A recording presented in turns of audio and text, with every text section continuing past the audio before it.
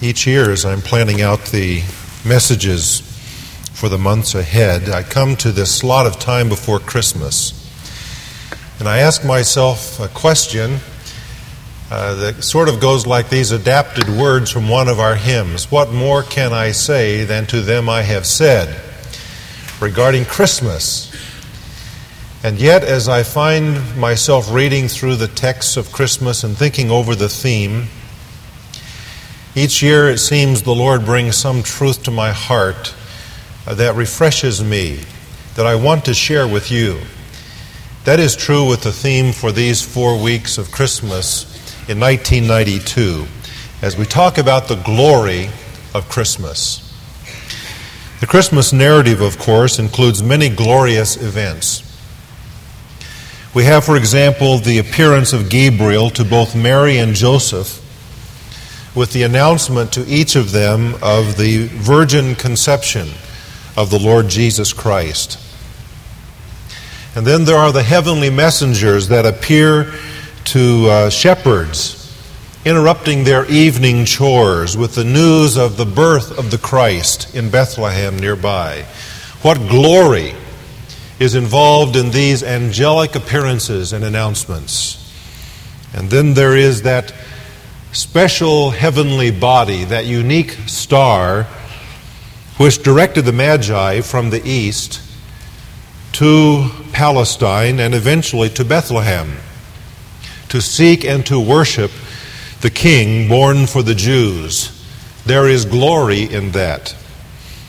But the greatest glory of Christmas is a glory that is hidden from human eyes. It was not the glory of Gabriel as he appeared to Mary and Joseph. It was not the glory of the angels as they came to the fields of the shepherds. It was not the glory of that star that directed the wise men. No, the greatest glory was the glory that was within the babe born in the manger. God hid the greatest glory of Christmas within human flesh. This is not the first time that God hid His glory from human eyes. You recall that when the tabernacle was constructed in the Old Testament, God ordered them to build that tent of the meeting in a certain way, and there was this innermost compartment that was called the Holy of Holies, into which no one was allowed except the high priest, and he only once a year. And it was within that place, the Holy of Holies, that God hid His glory, the Shekinah glory, His presence. This series that we're going to study will seek to describe and to disclose some aspects of the glory of Jesus Christ. I invite you to turn with me this morning as we begin to the 17th chapter of the Gospel of John. Our study is going to be focused on John in these upcoming weeks, and we begin today with verse 5 of chapter 17. And now, Father, glorify me in your presence with the glory I had with you before the world began. The glory of Jesus Christ is revealed in His pre-existence. That is the doctrinal truth that I want you to grasp afresh this morning. The glory of Jesus Christ is revealed in His pre-existence. The Messiah of Israel and the Savior of the world, the Lord Jesus, is eternal. And as eternal God, He existed before the universe. This is not some small peripheral truth. This is a foundational truth to our faith. It is essential to the doctrine of the deity of Christ. If He is God, then He must be without boundary with regards to time. In other words, He must be eternal. And if He is eternal, then He must be God. The Lord Jesus Christ existed before time began. There are four truths about the glory of His preexistence that I want us to look at this morning. First of all, the glory of His preexistence reveals His eternal relation. Secondly, the glory of His preexistence was manifested in His work of creation. Thirdly, the glory of His preexistence was unaltered by the incarnation. And finally, the glory of His preexistence was enhanced by salvation. Let's think about those four truths before we go our way on this Lord's Day. First, the glory of Christ's preexistence reveals His eternal relation. Notice in this verse, the Lord Jesus is praying to God the Father. And He says to Him, "And now, Father, glorify me in your presence with the glory I had with you before the world began." By the world, He means this ordered universe, not just the globe on which we live. Jesus Christ claims here to have been with the Father before the universe was created. This is not the first time, of course, that John presents this truth. Go back to the very first chapter with me and review again this first verse of the Gospel of John.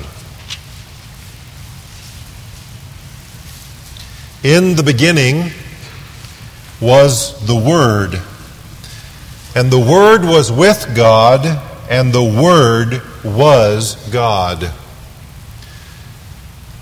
The Word, or the Logos, as the Greek term is, means a thought or a concept. And then its expression, it being revealed, the Logos. It had a meaning to the Hebrews, it had a meaning to the Greeks, but John sanctifies the term and gives it a biblical, spiritual meaning when he says that Jesus Christ can be called the Logos. What he is saying is that in Jesus Christ we have the full mind of God.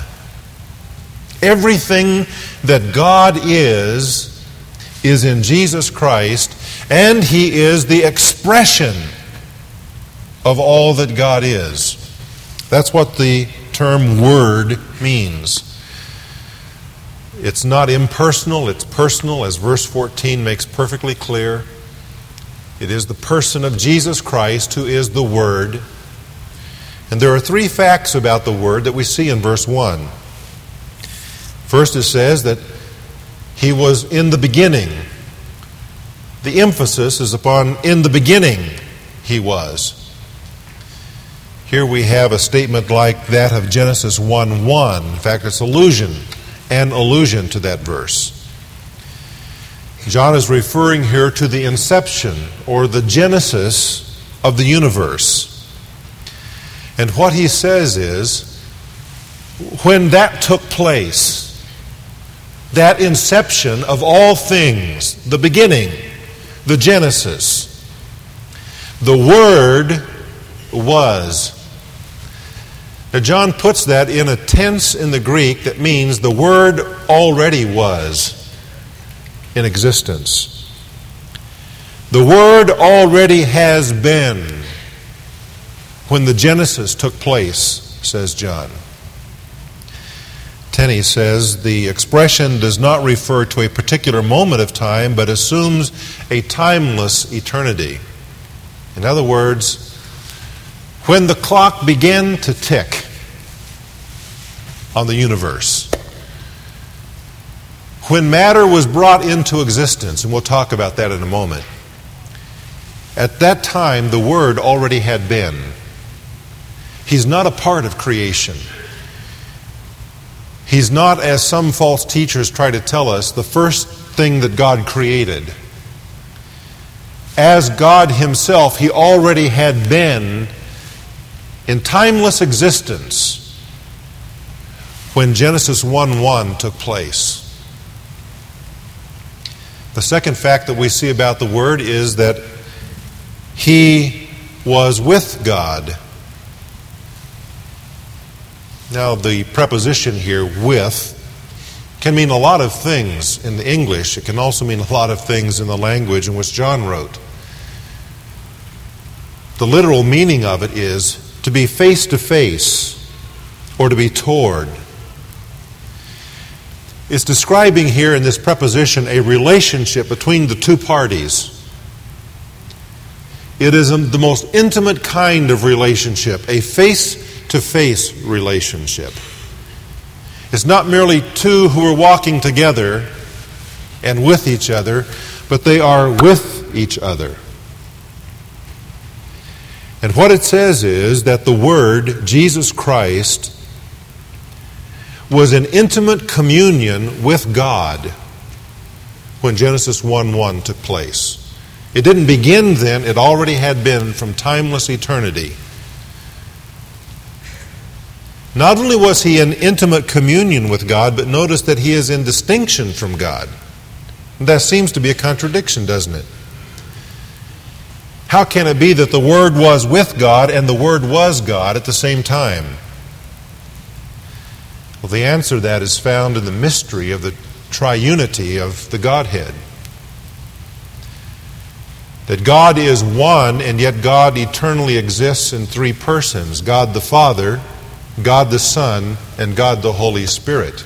And they are distinct, separate, individual, and yet all of the same essence, the same substance. They are all God, all deity, one God. And so it can be said that the Word was in intimate communion with God, that is, equal with God, and that the Word was God. And John says here literally, and God was the Word. He's really emphasizing the fact that the Word was deity himself. He is not identical with the Father, but he is of the same essence as the Father, of the same nature as the Father. So what do we see here? Well, the glory of Christ's preexistence shows to us his eternal relation. As God the Son, he was eternally related to God the Father and God the Holy Spirit. Equal, of the same substance with them, and yet distinct from God the Father and God the Spirit. The glory of his eternal relationship to the Trinity. The second truth that we want to see is that the glory of his preexistence was manifested in the work of creation. John summarizes verse 1 and verse 2, but goes on in verse 3 to say, through him, the Word, all things were made. And without him nothing was made that has been made. By the way, notice here that all things were made.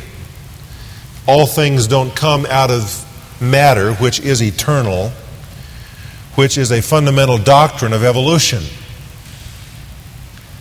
It is also a part of the Big Bang theory that matter has always existed.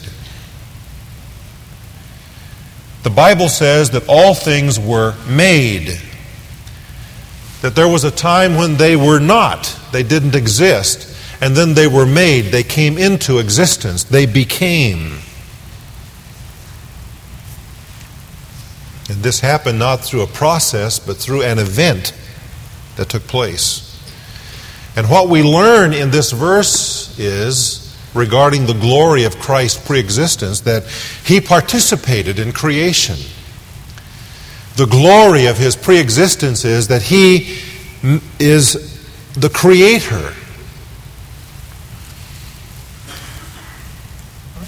Now we hear this. And sometimes it gets to be customary and usual. Just think with me a moment about what we're talking about. Just take, for example, one star in all of the universe that we call the sun. if the sun that shines out there, not in Minnesota, at least it seems that way in the last month, but that sun that shines up there in the heavens, if it were a hollow ball, you could fit inside of that hollow ball 1,200,000 planet Earths and have room left over for 4,300,000 moons to stuff in around the corners. That's just the sun. The nearest star to us is called Alpha Centauri. And that nearest star is 5 times bigger than our sun. Betelgeuse, which is one of the visible stars in the constellation called Orion the Hunter, that one star, visible in that one constellation, is 248 times bigger than our sun. And Arcturus is 10 times bigger than Betelgeuse. In other words, it's 2,480 times bigger than our sun, which takes over 1 million Earths and over 4 million moons to fill. Now, we're just talking about the size of some of these heavenly bodies. By the way, Arcturus and Orion, as well as some of the other constellations, are mentioned in the Bible, Job 9, Job 38. God points to them and He says, "You want to see my glory? Look at this." Light travels at 186,000 miles a second. That's faster than most preachers drive. 186,000 miles a second. Do you know that it would take you a second and a half to get to the moon if you could do it? A second and a half to get all the way to the moon. Now let's suppose you wanted to go a little further and go to Mercury. It would take you 4.5 minutes only. Or that you wanted to go to Jupiter. You could be there in 35 minutes at the speed of light. Or if you wanted to go all the way to Saturn and see those rings, it would take you 60 minutes, just an hour, at the speed of light to get there. Now, we haven't gone out of our solar system yet. So let's do that. Let's go beyond our own solar system to go to the nearest star, to this star that's called Alpha Centauri. How long would it take us to get there to examine this heavenly body that is 5 times bigger than our sun? At the speed of light, it will take you 4 years and 4 months to get to the nearest star outside of our own solar system. And then, if you were real ambitious and you said, "I'd like to get beyond our galaxy and go beyond the Milky Way." It has a nice ring to it, doesn't it? Milky Way. The next solar system, or next galaxy out there is Snickers, right? Let's suppose you wanted to get beyond the Milky Way, and that's just this one galaxy in which we are a little pinpoint. How long would it take you to get to the edge of the galaxy that we live in? At the speed of light now. And remember, the speed of light, you can be to the moon in a second and a half. You want to get to the edge of our galaxy, it will take you 100,000 years at the speed of light.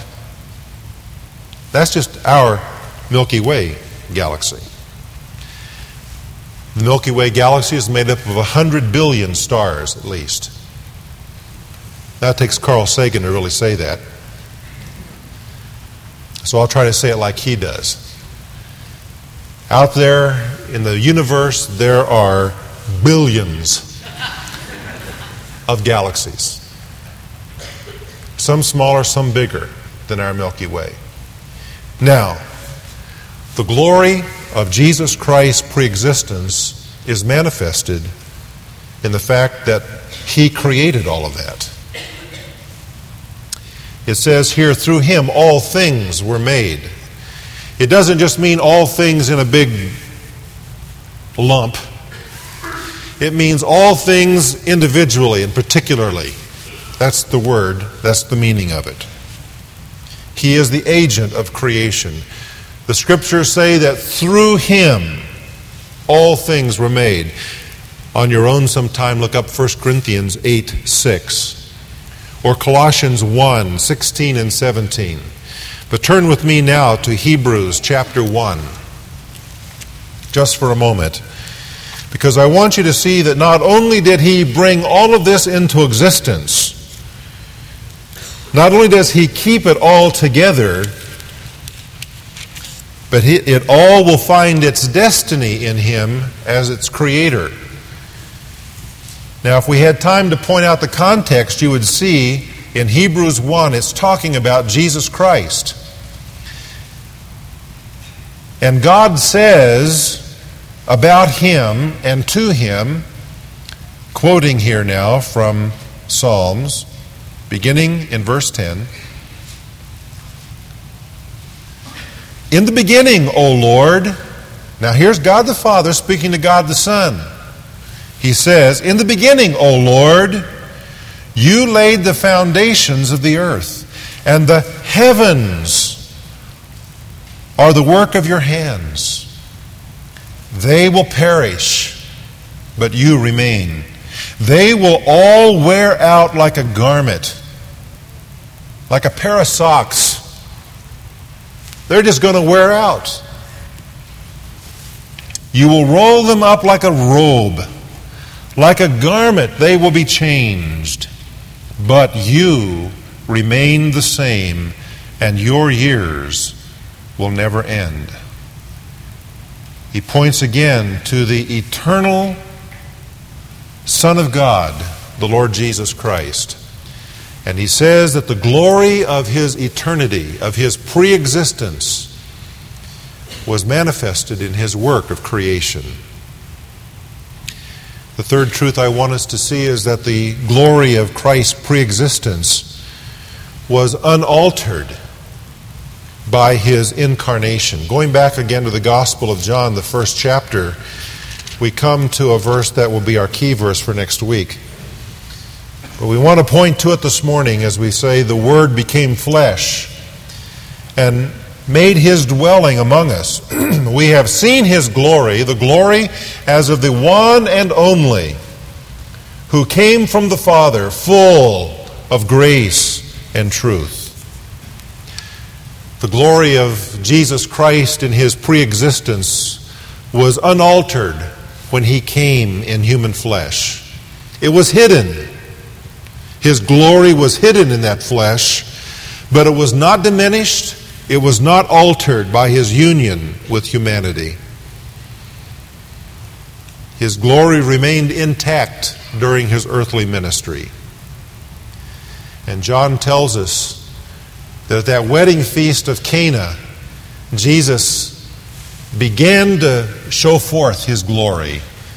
That is, He began to give man a peek at what was inside of Him and who He really was by the miracle of changing the water into wine.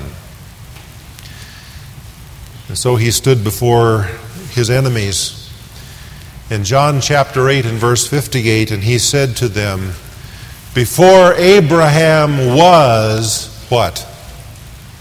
"I am." He's pointing back 1,800 years. Almost as much time had passed from Abraham's day to Jesus as from Jesus' day to ours. And He says to these people who were denying who He was, God Himself, "Before Abraham was, 1,800 years ago, I am." And many of you know that when He said, "I am," it had a particular meaning to the Jews because God revealed Himself to Moses by that special name there at the burning bush. Moses said, "Who will I say has sent me?"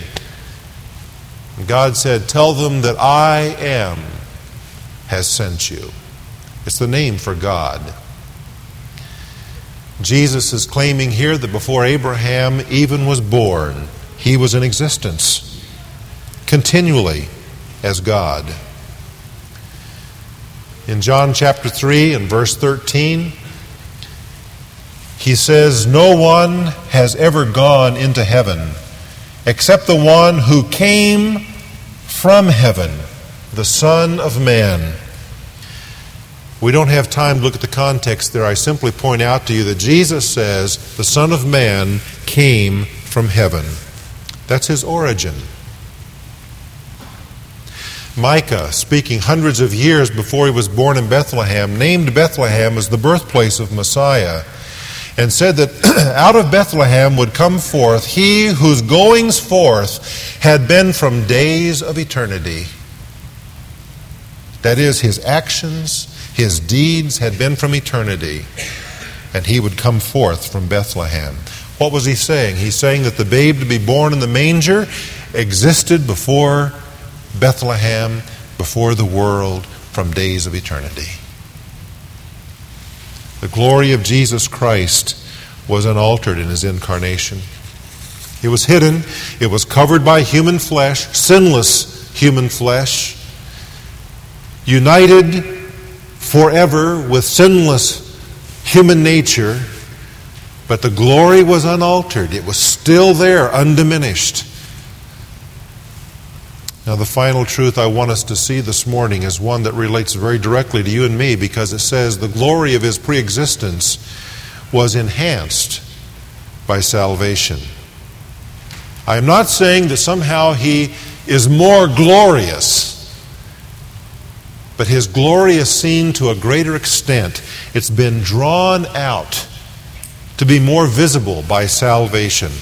We need to go back to John chapter 17 before we close. I've read verse 5 for you. I want to go on now to verse 22 and verse 24. Jesus continues praying to the Father, and he says, "I have given them the glory that you gave me, that they may be one as we are." Oh, I wish I had time to talk about that. Verse 24, "Father, I want those you have given me to be with me where I am and to see my glory, the glory you have given me because you loved me before the creation of the world." And so Jesus prays, "Father, glorify me with the glory that I had before." On this night before he goes to the cross, Jesus recalls with longing the glory that he enjoyed before coming into the world, the visible glory. He says, "Father, glorify me with what I experienced alongside of you in your presence before I came into the world." So great was the joy, so supreme the delight between the Father and the Son before creation, that the impression of it on his consciousness as he came into the world was never lost. And he longed for the resumption of that glory. It included serene enjoyment of the Father's presence, unmixed with suffering, as William Hendrickson says. So we can begin to see how incomprehensible and how infinite his condescension in coming to Bethlehem. His saving sacrifice was purposed by God to accomplish redemption for his people. Here we have Jesus Christ praying as though the cross were already behind him, even though it's a few hours in front of him. And already he's anticipating his return to glory. And he's anticipating bringing along with him the redeemed. Was Jesus being selfish when he was praying that he might be glorified? Not at all. He is God, and all that God does indeed is for his own glory. There is no greater good for us than what is for the glory of God. God is glorified in his works. He delights in his works. And his work includes salvation for his people. And his purpose is that his people will share his glory. Jesus here is anticipating the joy of being with the Father again in the company of the saved, so that the two can never be separated again.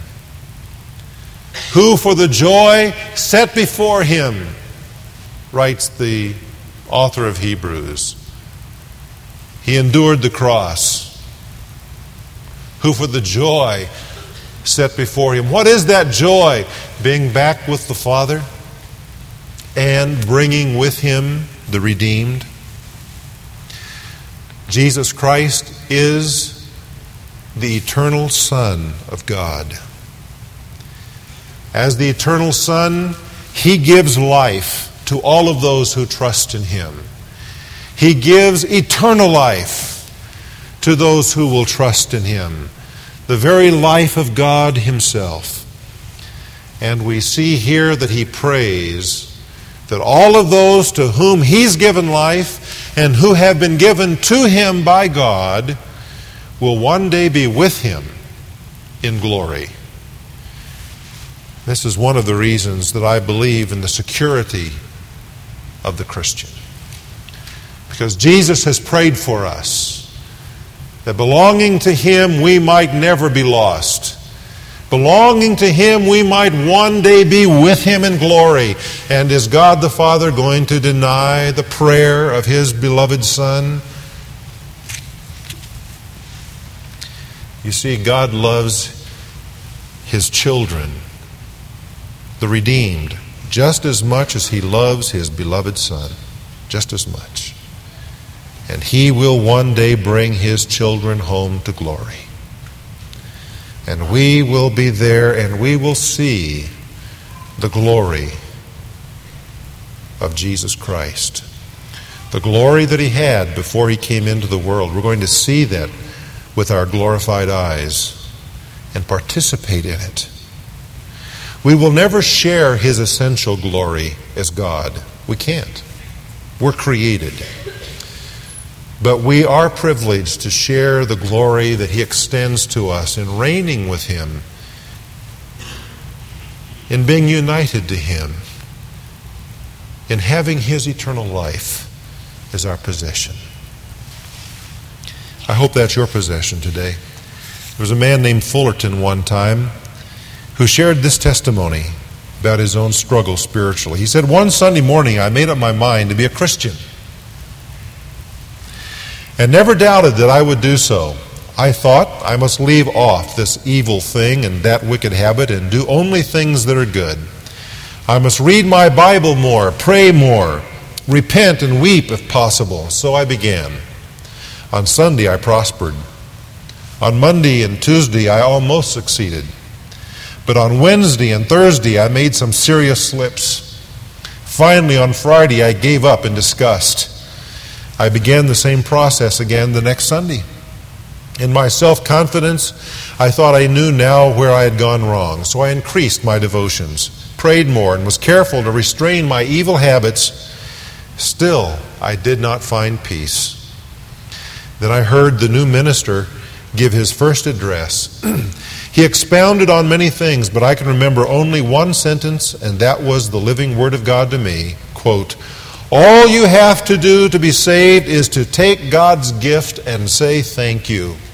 Close quote. Up to now, I had been trying to get the Lord to take my gift and to make that offering worthy of his acceptance.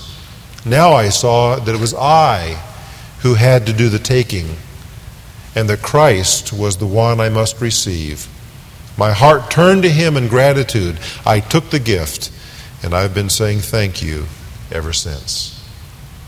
Have you taken the gift and said thank you? Let's pray. My friend, if you've been trying, like this man, to be a Christian, it's time to stop. You can't make yourself a Christian. God is the one who makes Christians. And he does that when we take the gift and say thank you. Jesus came into the world that he might go to the cross, pay for your sins and take you back to heaven with himself, that you might see and experience his glory. But will you today receive the gift? Will you tell God thank you as an act of faith? I hope you will. Right where you're seated. Right at this moment. Just in your heart. Receive and trust Jesus Christ as your Savior. Father God, we thank you today for your Son, glorious in his pre-existence.